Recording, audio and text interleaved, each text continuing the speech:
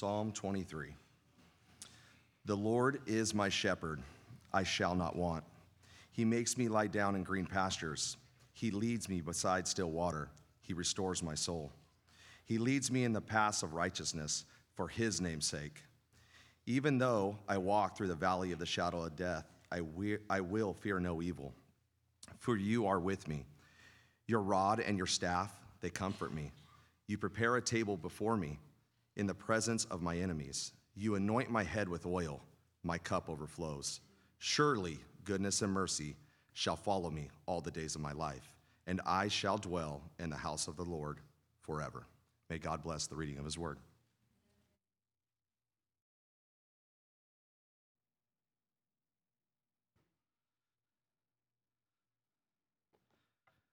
Thank you, Andy.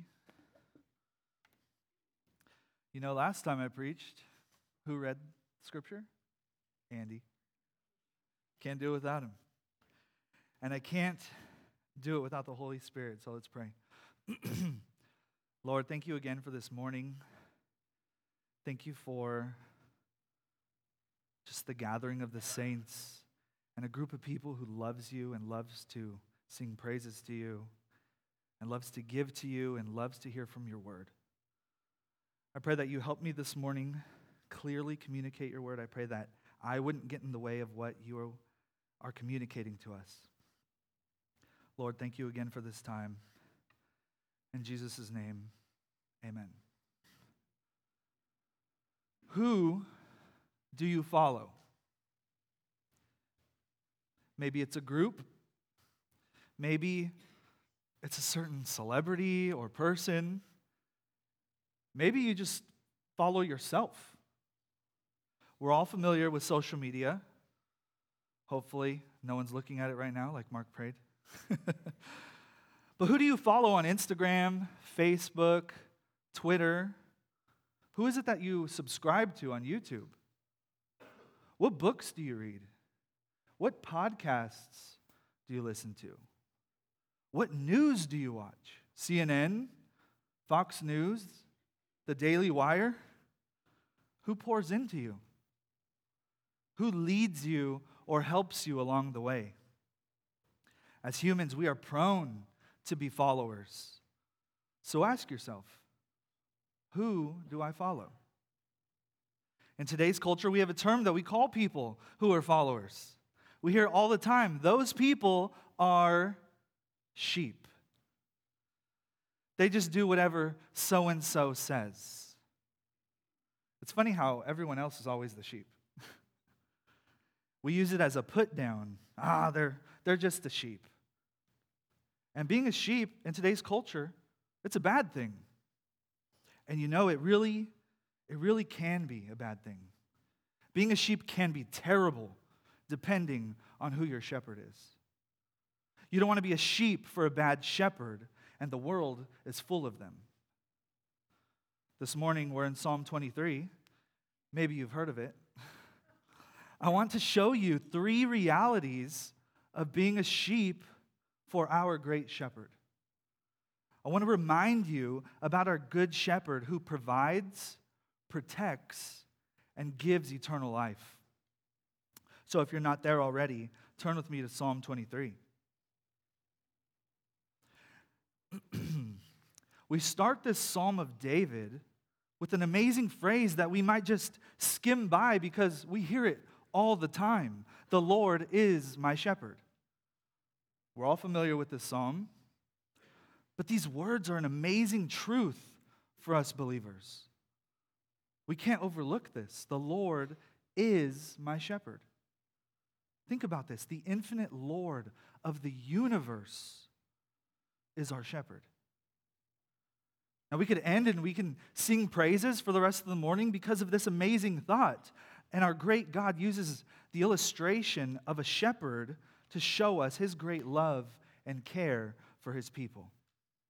David, the writer of this, he himself was a shepherd and he had many sheep. So he understands the needs of the sheep and he knows the cares, all the cares that go into being a shepherd. But even though he knows these things, David doesn't put himself in the place of the shepherd. Even though David was actually a shepherd, he doesn't identify with the shepherd here. Instead, he puts himself and us in the place of the sheep. Instead of the shepherd, we are the weak, defenseless, and foolish sheep. Now, I don't know about you, but when you think of a sheep, do you think of a big, strong, scary, alpha animal? No. Does anyone think that? If anybody raises their hand, they're a sheep. Sheep are defenseless. They are prey to their predators. They're naturally nervous and they're easily frightened. Here in this psalm, it is God who takes the role of the shepherd. He is the provider, he is the preserver, the director, and everything. And he is not like the world. He is a good shepherd. He is the shepherd, and we are the sheep. The next thing about this short phrase that you need to know is that not just anyone can call themselves the Lord's sheep. Unless your nature has been renewed, unless you've become a new creation, unless you've believed the gospel, you are not part of his flock. The Bible actually describes you as something different, and it is an animal. It describes unconverted people as goats, and sometimes wolves. So not just anyone can call God their shepherd. But for those that can say he's their shepherd, he is your shepherd. David said, "The Lord is my shepherd." There's a strong tone of confidence here. There's no if, there's no but, or even I hope so. He doesn't say, if the Lord is my shepherd, or I hope the Lord is my shepherd. Every other religion hopes that they can be right with God and hopes that they'll be good enough and maybe he'll be their shepherd. But those of us who have trusted in God through the hope of the gospel and have become a new creation, we have gone from goats to sheep, and we can say with confidence, the Lord is my shepherd. And we must cultivate this spirit of assured dependence upon our Heavenly Father, our Good Shepherd. One of the sweetest words in this little phrase is that word, my. Yes, the Lord is a shepherd, but he is my shepherd. David does not say the Lord is the shepherd of the world, even though he is. He is sovereign over it all. David does not say he leads his flock, even though he does that too. He says the Lord is my shepherd. So if you're here this morning and you trust in Christ Jesus, he is your shepherd. He cares for you. He watches over you, and he preserves you. The words here in the psalm are in the present tense, and they are forever in the present tense. Right now, if you are a believer, you are under the pastoral care of our amazing God. So that brings us to our first point. Because he is my shepherd, I shall not want. Number one, because he is my shepherd, I shall not want. There might be some things that I want in this life, but when the Lord is my shepherd, he is able to supply all my needs, and he is willing to do so. His heart is full of love for his sheep, and because of that, I shall not want. I will not lack in anything. Matthew 6:26 says, "Look at the birds of the air. They neither sow nor reap nor gather into barns, and yet your heavenly Father feeds them. Are you not more of value than they?" If God feeds the birds, would he leave his own children to starve? If he feeds the birds, don't you think he's going to feed his sheep? I might not have everything I want, but when I know that my shepherd is good and I know that he loves me, I shall not want. The wicked, they always want. A sinner's heart is far from satisfaction.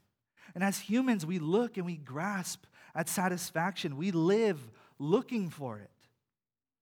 King Solomon, David's son, he tells us that it cannot be found in his book Ecclesiastes.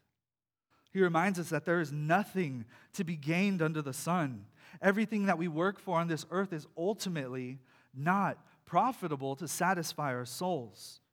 In Ecclesiastes, he says his thesis statement, vanity of vanities, all is vanity. Solomon talks as a wise teacher who had everything. He had every resource available to him. He had all the political power one could ever need. He had every pleasure that you could ever fathom. And at the end of his life, he says, it is all vanity. He says, Hebel, Hebel, everything is Hebel. Hebel, the Hebrew word for breath or vapor. The merest of breaths, everything is like a breath. Solomon had everything. He spent his life wanting and actually getting. Some of us just want and want, and we don't actually get it. But Solomon had everything. And at the end of this life, he said, it's not worth it. It's like chasing the wind. It's like trying to catch the smoke when you blow out a candle. Are you living trying to catch some smoke? Are you living trying to just accumulate things for yourself that you can't take with you after you die? So Solomon, he overlooks everything that he's accomplished. He's built all these palaces and gardens, and he has all these servants and women. And he says at the end of Ecclesiastes, the end of the matter, all has been heard. Fear God and keep his commandments. For this is the whole duty of man. At the end of the day, you won't be satisfied with anything other than this. Nothing fulfills man like fearing God and doing what he says. What is the chief end of man? To glorify God and to enjoy him forever. When the world offers me everything under the sun, when it offers you everything under the sun, I shall not want. My good shepherd knows my wants, and he knows my needs, and so I shall not want.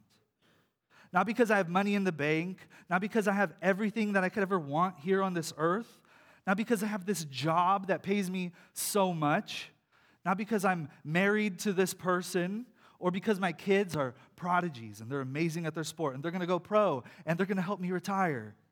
No. But because the Lord is my shepherd. Because I have Jesus. And when you have Christ, you have everything. He is better than anything you could ever want.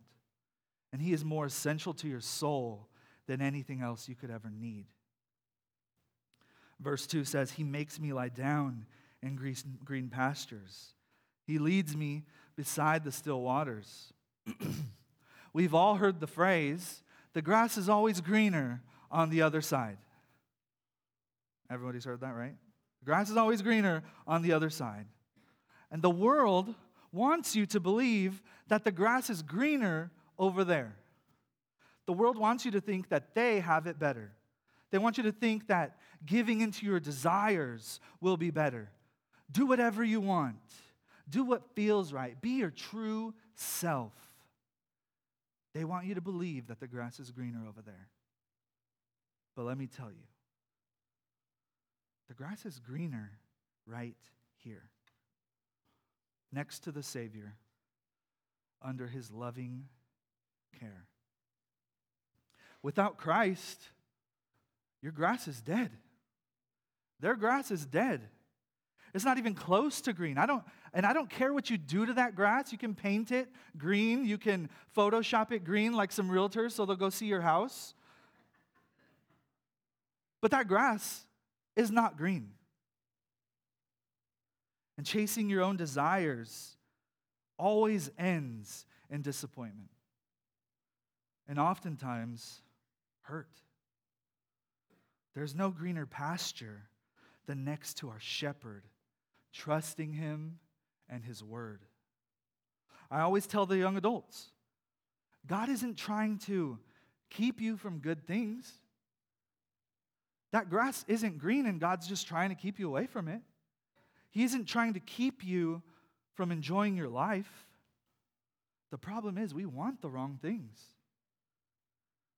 We like eating that dead grass, or at least trying. You can't eat dead grass. You get dirt in your mouth. Life in Christ, life believing in Christ and trusting His Word is the greenest pasture you'll ever live in. Feasting on His Word and resting in Him is the best food for your soul, just like how grass is natural nourishment for sheep.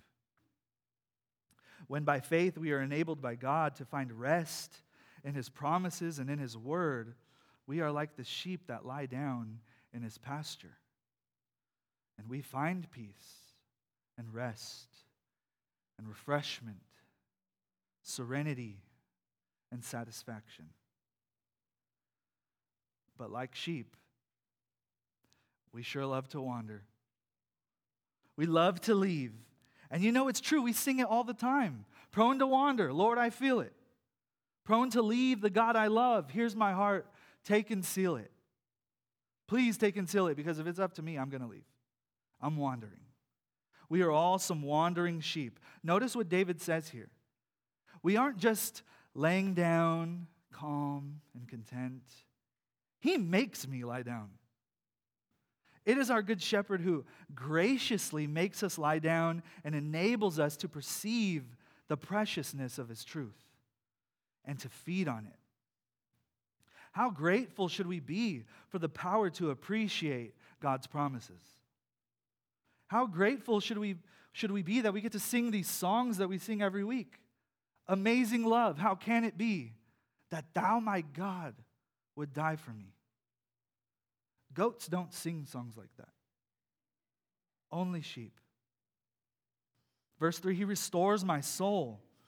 When the soul gets weary, our good shepherd revives it. When it is sinful, He sanctifies it. And when it is weak, He strengthens it. He does it. Are any of you low in grace? Do you feel your spirituality fading? The God who came down to live and die and raise from the dead can surely revive your soul. The God who knit your soul together and breathed life into it can surely restore you. So pray to your shepherd who loves you. Do you ever just pray for Him to restore you? You want to know a way to 100% get all your prayers answered every single time? You always get what you ask for in prayer if you pray in accordance with God's will. Well, how do I know God's will? Read His Word. Feast in His pasture. Don't you think He wants you to be restored and encouraged and trust in Him? Pray to Him and ask Him. He leads me in paths of righteousness for His name's sake. The Christian loves to be obedient, but it is an obedience out of love. The Christian is compelled by the example of our Master. The Christian is not obedient to some commandments and neglectful to others.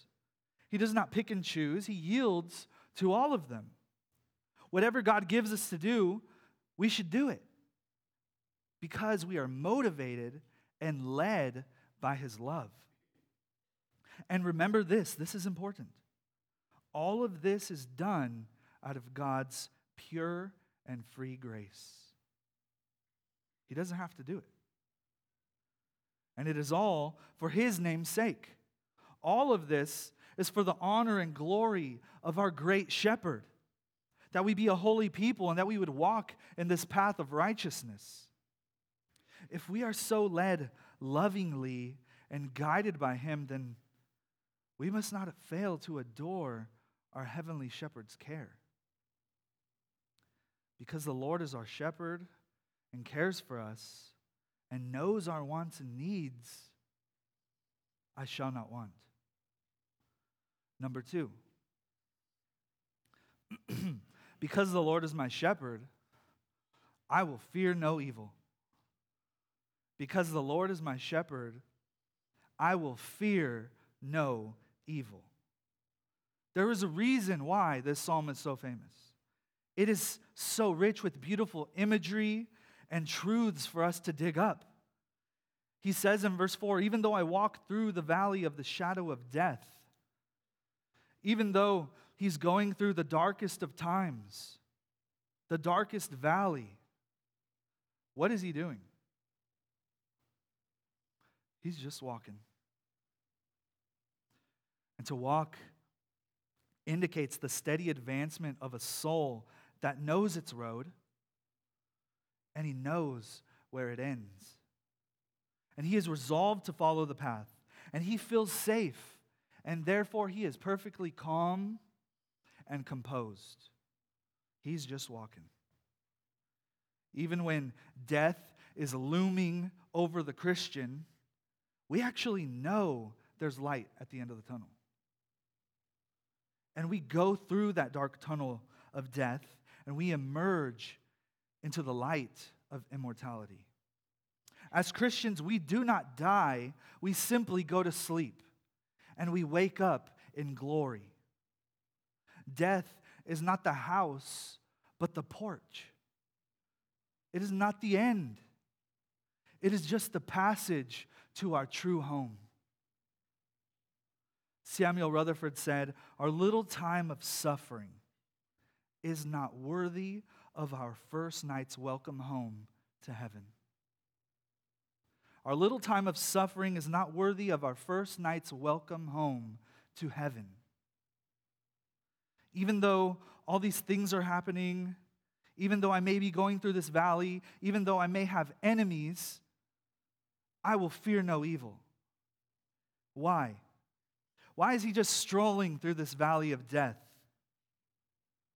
Is it because he's a big bad sheep?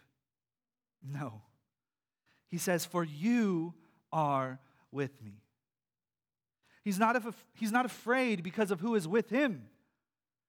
All of these hard times and shadows and enemies are nothing compared to the good shepherd who is with us. David fought Goliath. Goliath would kill all of us. The Israelites were afraid. And everyone teaches how we're David and we're going to slay the giants of our lives. That's not true. Sometimes the giants win.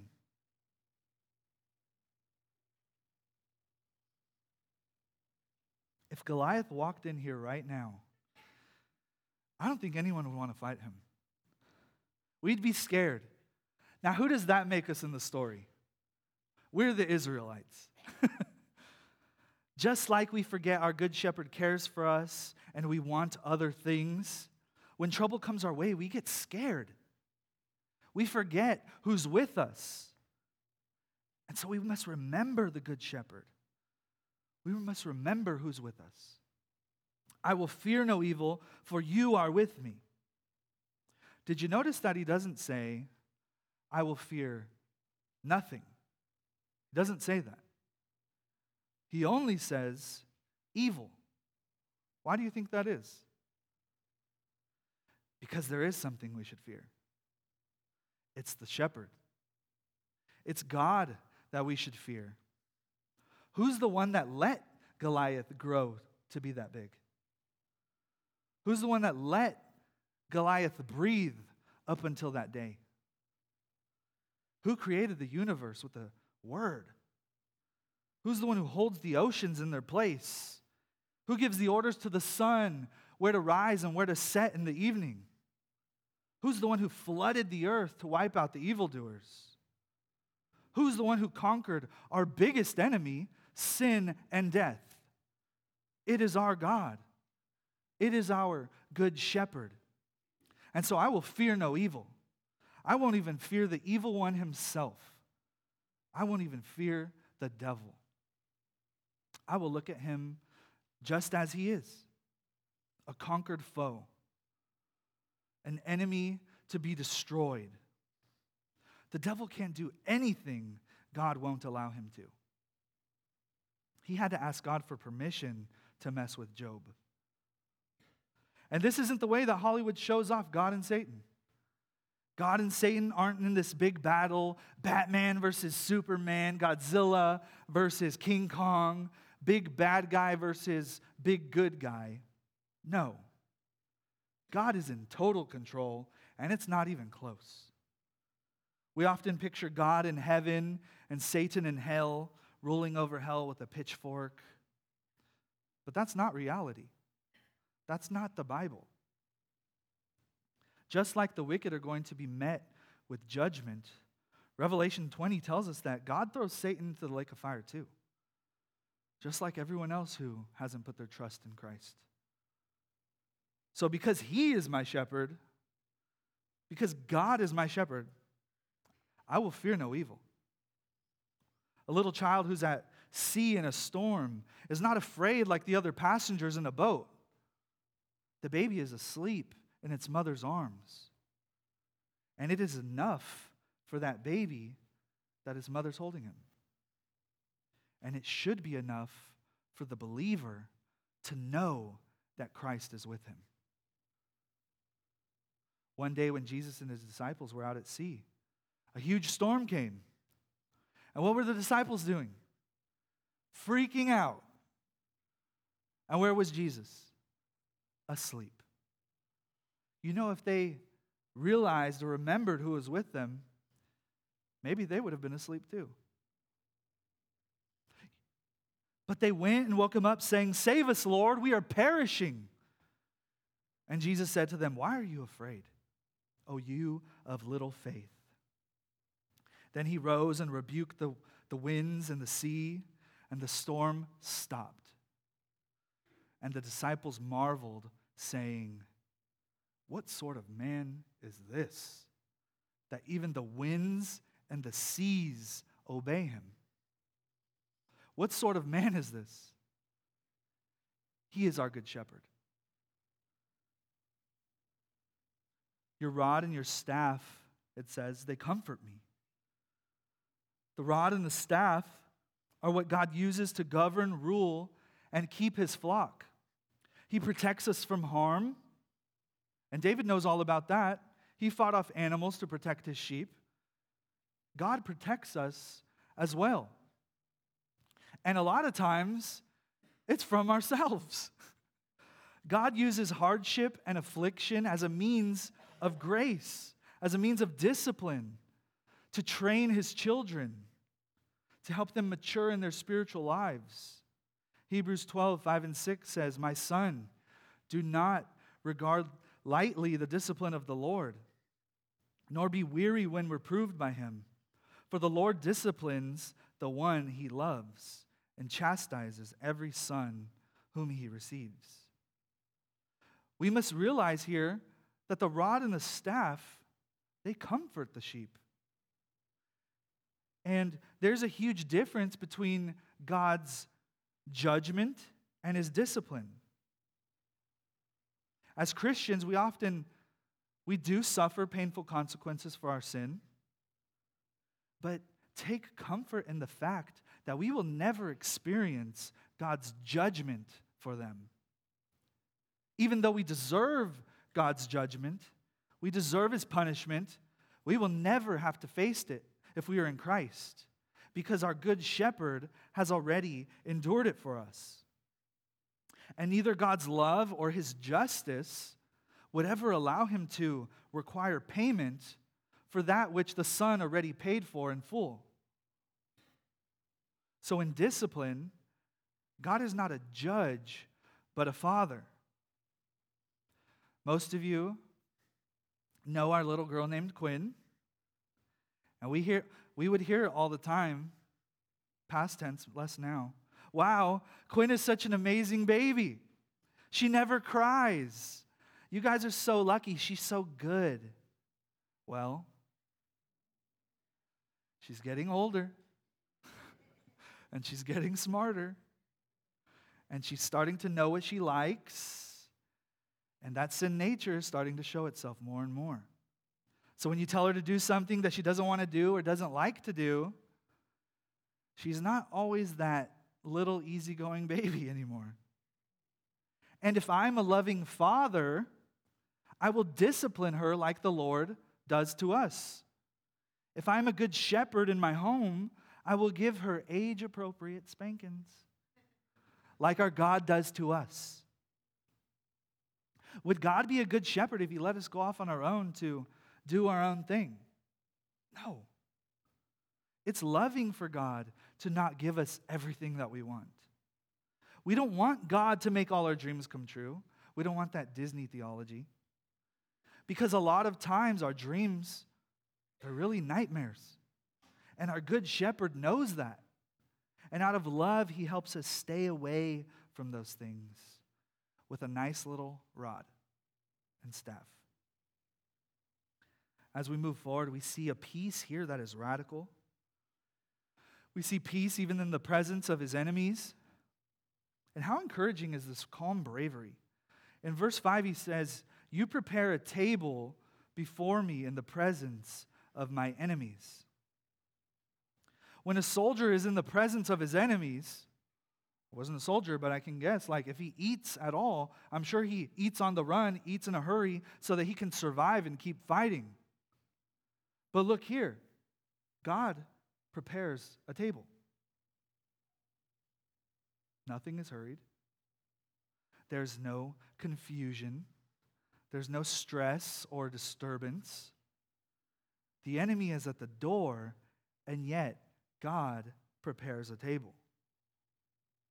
And the Christian sits down and eats as if everything was in its perfect place. Because it is. Nothing happens outside of God's decree, outside of his will. He is sovereign, meaning that he is in complete control over everything. As the great R.C. Sproul said, there are no maverick molecules. All of history, the plan, the design, even sin and the devil, it is all part of the master plan of God. There's no plan B or C. There is only the immutable plan A of God from eternity past. And in his infinite wisdom, he has planned it all.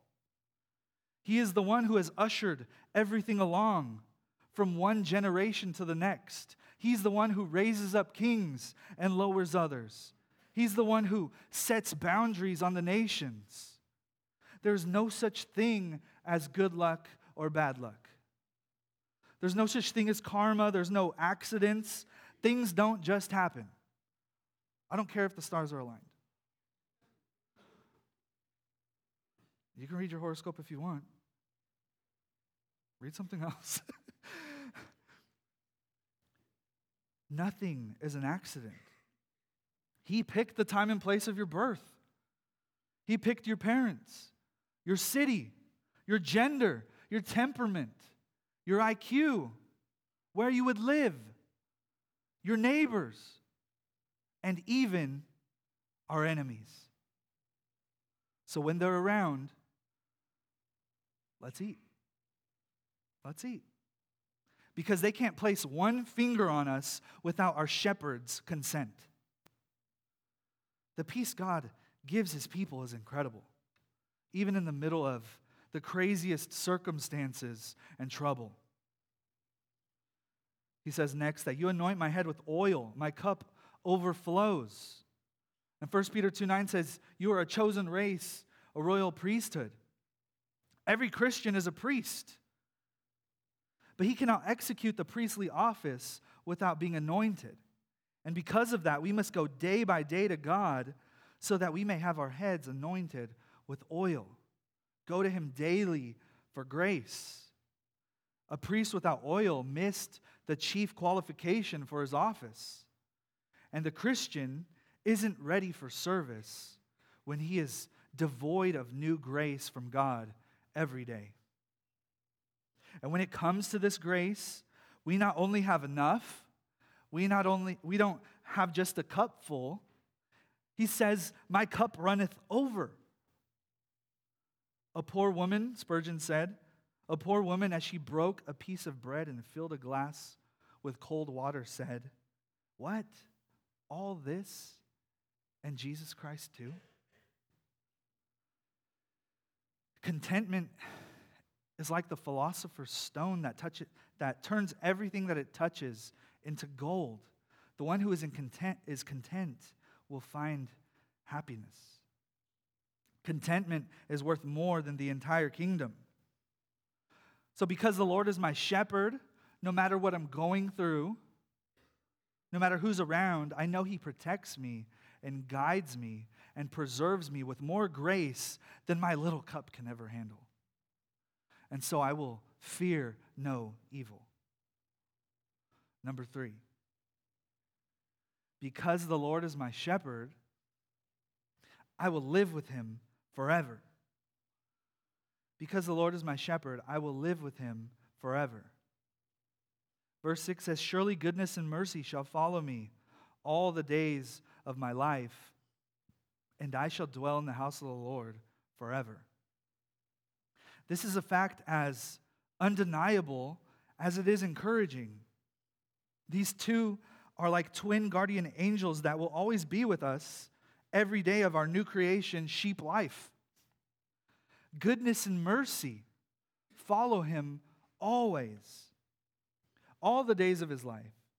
The dark days and the bright days, the days of little and the days of much, the cold days of winter and the bright, beautiful, super hot days in Bakersfield of summer.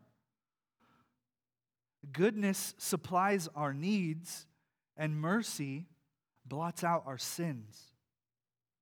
God gives me grace for today and sees Christ's finished work on the cross when He looks at me. And so while I'm here on this earth, I am a child of God. And when I ascend into heaven, I will be with my good shepherd face to face forever. Now, in closing, you should know that the position of this psalm should not go unnoticed. It comes right after the 22nd psalm, which is particularly the Psalm of the Cross. There are no green pastures. There are no still waters without the 22nd psalm. There's no Psalm 23 without Psalm 22. It is only after we have read, my God, why have you forsaken me?" that we can come to the Lord is my shepherd. It is only because Jesus took the wrath of God for us on the cross that we can now call God Father or our shepherd. Jesus said in John 10:11, "I am the good shepherd.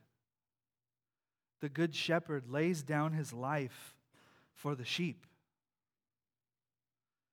Do you know of another shepherd that would do such a thing? Do you know of another God that would do something like this? The Mormon God? Allah? Buddha? Name one. What God dies for people that hate him? What story or movie have you ever read or watched where the hero dies for the villain? Only the God of the Bible. Only the one true God. And this God is our shepherd. And so I shall not want. And I will fear no evil. And I will live with him forever. Crossway, we need to hold tight to this psalm. And we need to hold it close for the times that we are in those valleys, and even when we're on the mountaintops. We must remember our shepherd. We must remember that it is he who provides, protects, and gives us eternal life. It is all from him and for him. We're just the little sheep who get the benefit. If there's anyone here this morning and they don't know this good shepherd, I pray today is the day that you would stop wandering. Stop putting your trust in other things, other shepherds. Life is full of valleys. I'm sure you've experienced many. Aren't you tired of being alone in the dark? Aren't you tired of chasing after things that won't last? Trying to grasp at smoke?